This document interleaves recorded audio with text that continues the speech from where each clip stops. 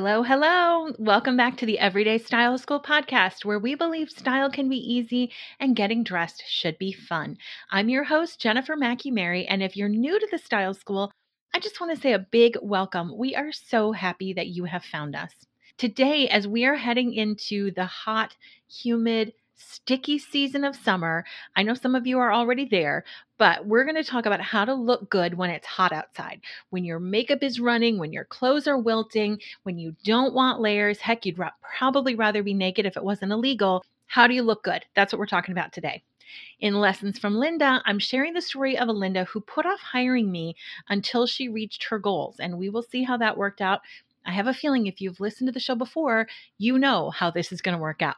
In vocabulary, we are doing another one of our what's the difference between kind of things. And this time we're talking about shirts, blouses, tops, and tees. What's the difference? How do you know what you're looking for? How do you know where to find it? We'll talk about it. And also today we are starting a new segment. I hope you liked history class in school because I'll be rotating in fashion history with philosophy and current events. The goal is to share with you some contributions to fashion or unsung heroes you may not be aware of, and I am really excited for our first segment. Before we get started though, your homework from the last full episode was to come up with your 3 style guideposts that describe the way you want to look and guide your wardrobe. I would love to hear what they are, and there's a post on our Facebook page, so head on over and chime in. You can find us on Facebook and Instagram at Everyday Style with Jen, or head to the show notes on our website for the link. Okay, let's kick things off as we always do with Lessons from Linda. Today's Linda was someone I knew professionally and socially for years. Every time we saw each other, she said, "I'm going to hire you when I lose 5 more pounds." Every time I'd smile and say, "Great, looking forward to it." Or she'd say something like, "I really need your help, but I want to lose these last 5 pounds." And I'd say, "Well, you know where to find me when you're ready." And so it went on and on, over and over for years. To be totally honest with you, I just thought Linda didn't want to work with me and didn't want to hurt my feelings. By the way, it's totally fine not to work with me. You can be my acquaintance and friend forever and not hire me. That's totally cool. But every single time she saw me, she had to say she was going to hire me when those last 5 pounds were tackled. One day I got an email that said, "Help, I just got a new job and I need clothes. Can we go shopping?" Getting a new job, I know you've heard this on the show before, is something that pushes women into upping their wardrobe, even if they're not ready, even if those last 5 pounds have not come off. And for that, I am so grateful to all of those new jobs. Anything that gives you the kick in the style pants you need is a good thing. Anyway, Linda filled out the pre-service questionnaire, and on it, she said she wore a size 12 or 14. She didn't wear any special sizing like talls or petites, nothing out of the ordinary. We met up and we started shopping. And as always, I had the feeling that Linda didn't know what size she wore. So I started pulling 10s and some 12 petites, which fit size-wise like a regular 10. We're going to talk about that in an upcoming episode. Now, even though I had known Linda for years, I had no idea what her body looked like because she always wore really shapeless, baggy clothes that hid any clue. I just kind of took a guess. I could tell what she was wearing was too big, but I had no idea what was under there. Now, when I used to shop with clients, I would send them off to focus on finding things they liked while I focused on pulling things they need. It was a great way for me to get a sense of their style, and it was also a way for me to be able just to work quickly on the things we need without having to talk a lot. So Linda went and she grabbed a whole bunch of stuff, all size 12s and 14s, and I grabbed my 10s and 12s petites, and we hit the fitting rooms. She put on a pair of her size 14 pants. She put those on first, and they almost fell off of her. She said, "I think these might need a belt." No, Linda, they don't need a belt. They need to actually fit you. She was absolutely swimming in these pants. I had actually grabbed the same pants in a 12 petite, which size-wise, again, is equivalent to a size 10. So we were going from a 14 to a 10. And she put them on, and while she wasn't drowning in them anymore, I could still pinch a big fold of fabric right at the back of her waistband. So I went back to grab a 10 petite. She was under 5'3", so she really should have been exclusively shopping petites, but that's another story for another day. And on a whim, I grabbed the 8 petite as well. I went back and gave her the 10 petite, and it was close, but still a little bit roomy. I handed her the 8 petite, and she said, there is no way those will fit. I haven't been in an 8 since before I had kids. She put them on, buttoned and zipped them, and they fit like an absolute dream. The look on her face was priceless. I took every single piece of clothing that we had brought into the fitting room and put it back on the rack, and we started over. We shopped for 8 petite pants. She put back her large tops. I put back my medium tops that I had pulled, and she ended up in smalls and some small petites. I took a picture of her in one of the outfits that we put together and then she bought. And then again, when she had put her own clothes back on, the difference was absolutely shocking. She looked smaller, obviously, but she also looked more youthful and more confident. And the smile on her face, honestly, was just unmistakable. She was thrilled. It was one of my favorite Linda transformations. And there are 2 things I want you to take away from my time with her. First of all, 5 pounds was never the problem.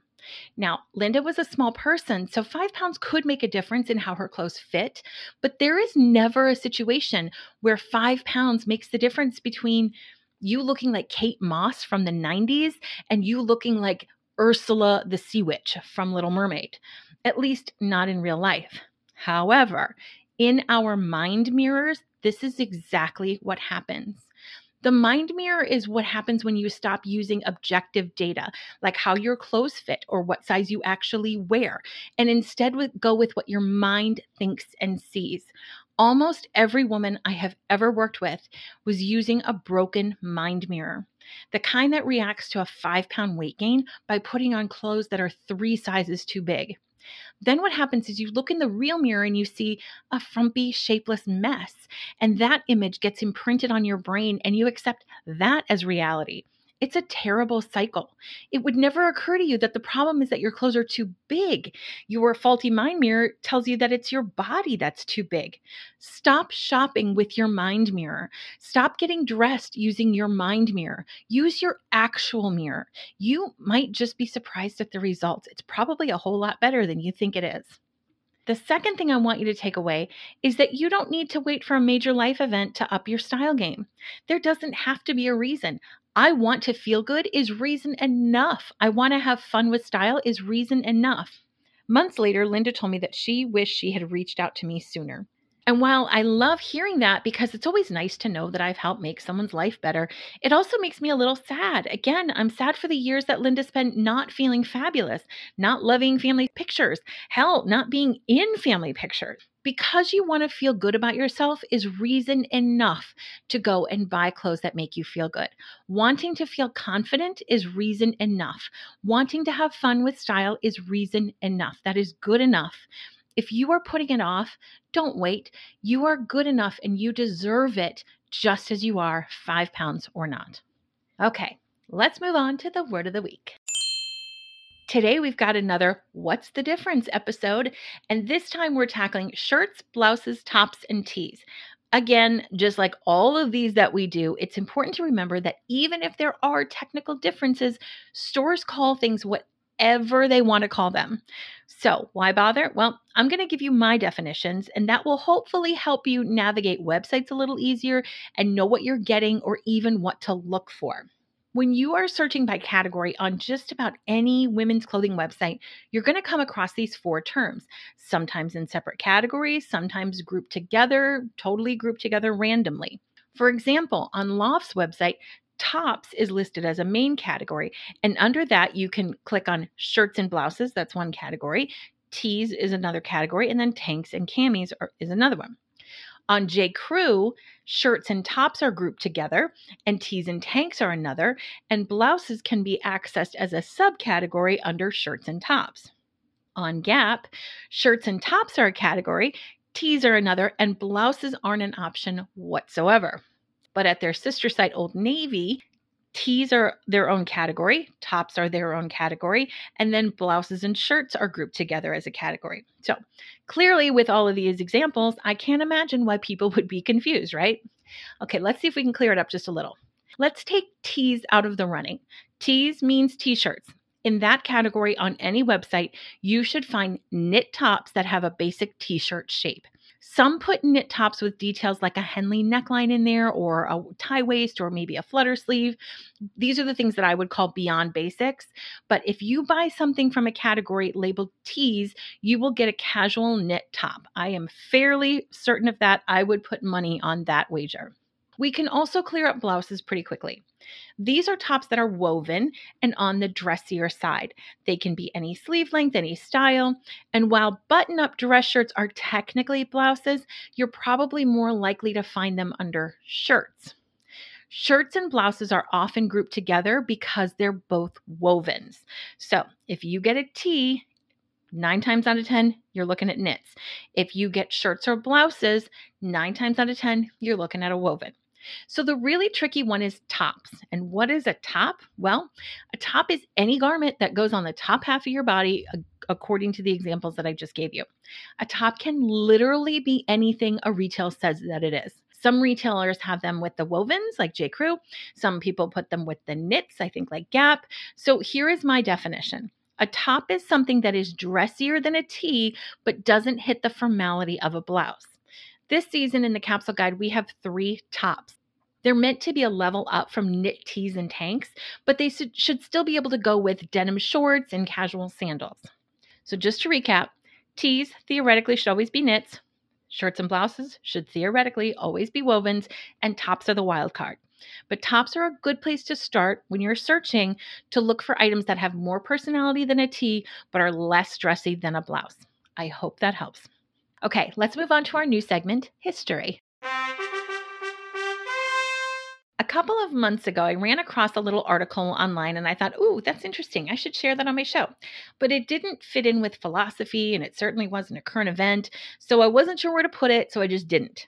Then a few weeks ago, one of those little clickbait ads popped up on my Facebook feed for one of those history of fashion articles. And I thought, hey, wait a second, it's your podcast. Why not just create a new segment called History? So that's what we're doing.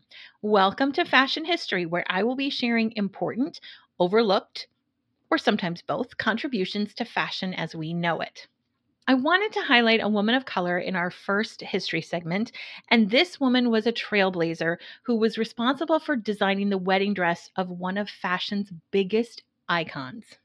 Anne Lowe was born in 1898 in Alabama and was the granddaughter of a plantation owner and a slave.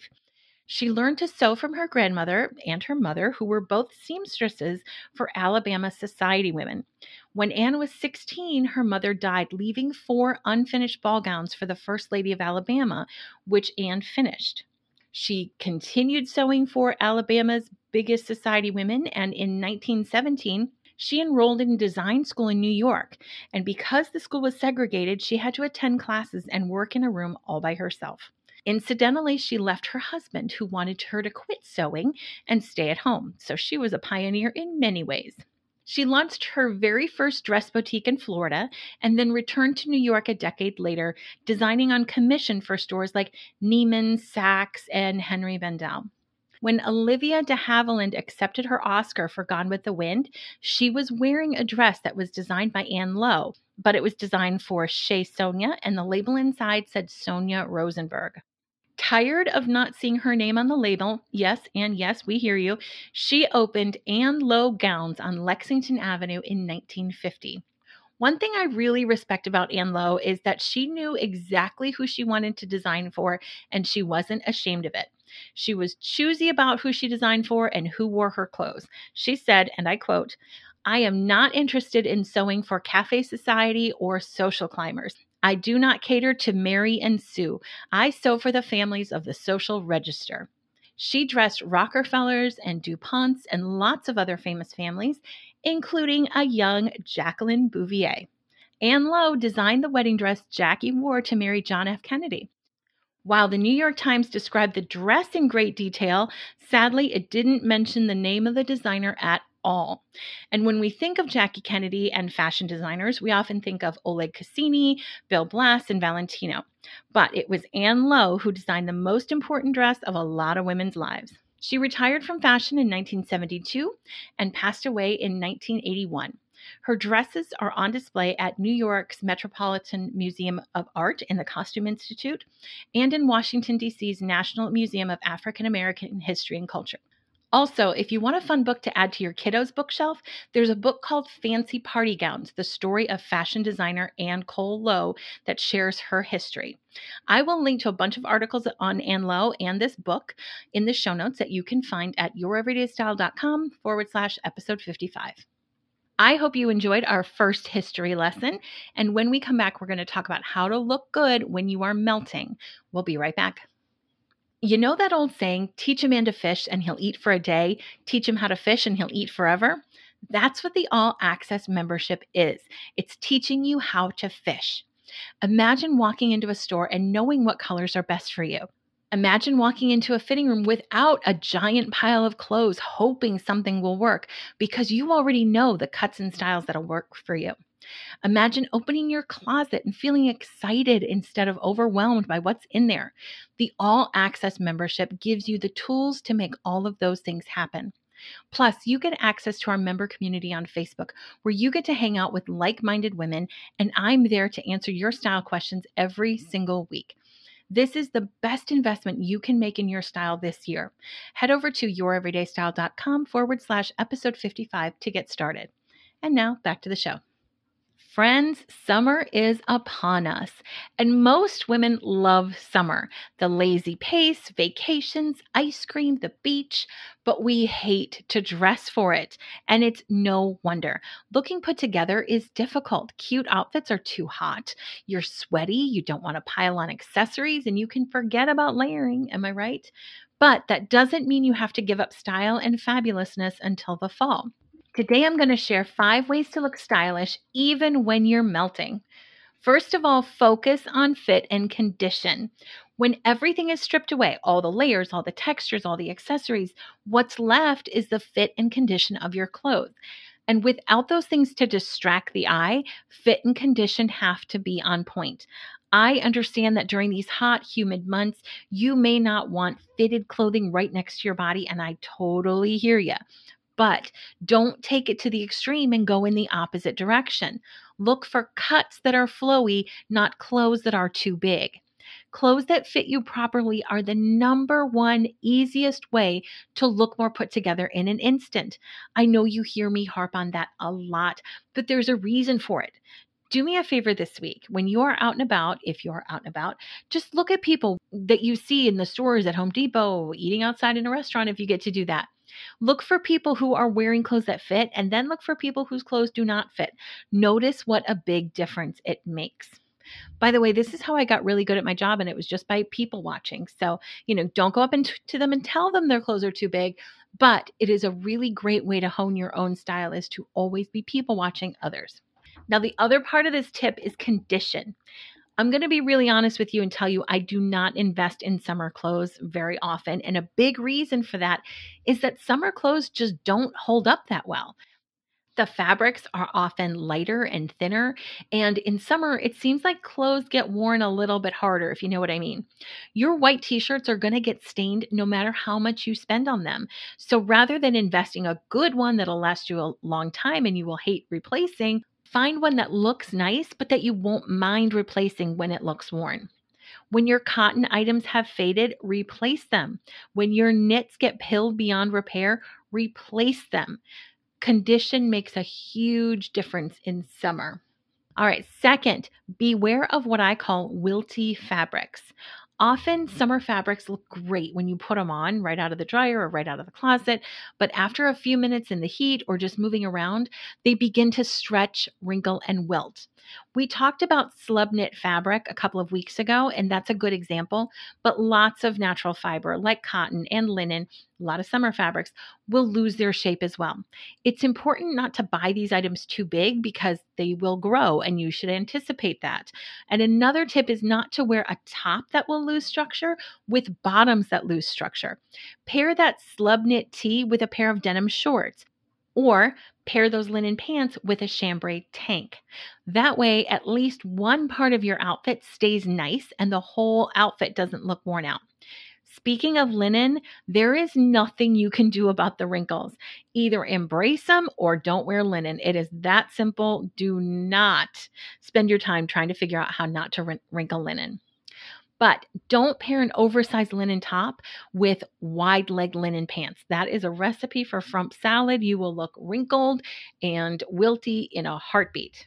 My third tip is to put interest on the bottom. Yes, of course, you can wear a bright or patterned top and basic shorts, but it is much more interesting to wear a basic top and statement bottoms. This is one way to add style back into your wardrobe when you don't want to accessorize or layer and you've only got a couple pieces to work with. Don't be afraid to go for a bright skirt or gingham shorts, or if you're afraid of pattern shorts, look for lightweight fluid pants in a cool pattern. I think this really works because it's unexpected. We see women with statement bottoms and think, oh, I wish I had something like that in my wardrobe. But since most women just default to basic bottoms, it's an easy way to look more interesting.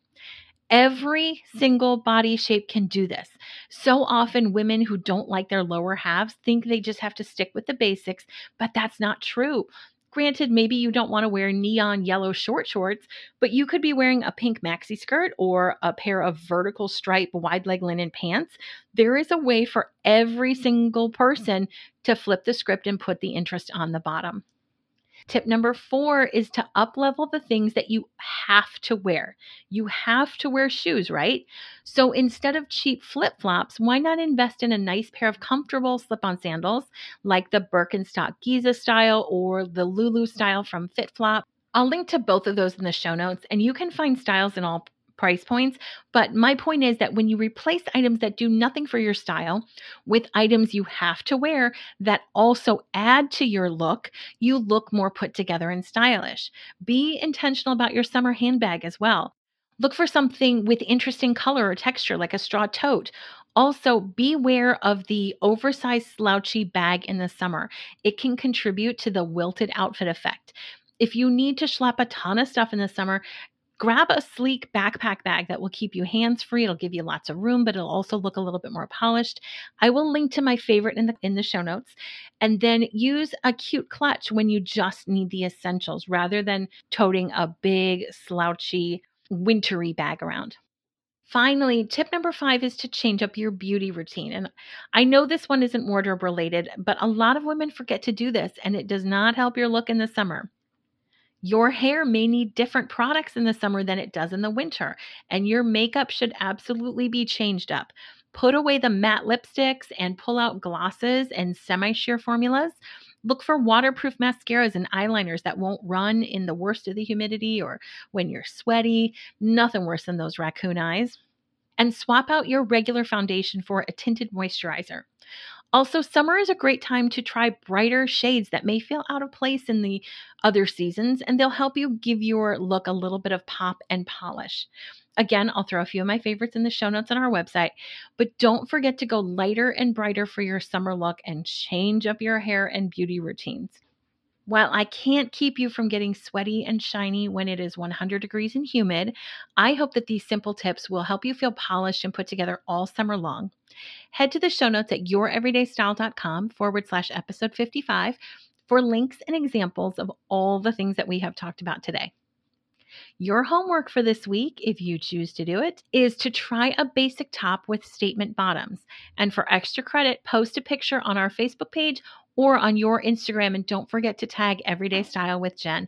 We want to see the looks that you guys have come up with. All right, that is it, everyone. I will see you Monday with Office Hours. And as we head out, I wanted to share what listener Lorna had to say about our Office Hours episode on saving style for special occasions. I absolutely love hearing from you, and you can find our voice message app right on our podcast page on our website if you would love to share your thoughts. And thank you for sharing, Lorna. I'll let you take it away. Hey Jen, how are you? This is Lorna, and I just wanted to say I love the office hours question today from Rachel, and I pretty much could tick off every single one of those things about special occasion, not wanting to wear it out, not wanting to ruin it. So once again, hit the mark, completely on point, and just really enjoyed it. So just wanted to let you know. Thank you. Hope you're doing well and staying safe. Thank you. Bye. Class is dismissed for today, but the conversation doesn't have to end. Head over to youreverydaystyle.com/podcast for show notes, freebies, and links to connect with me on social media. And if the Everyday Style School podcast is making style easier and more fun for you, it would make my day if you would subscribe to the show, leave a review, and share it with your friends so women everywhere can have more fun with style. I'll see you next time, and until then, stay stylish.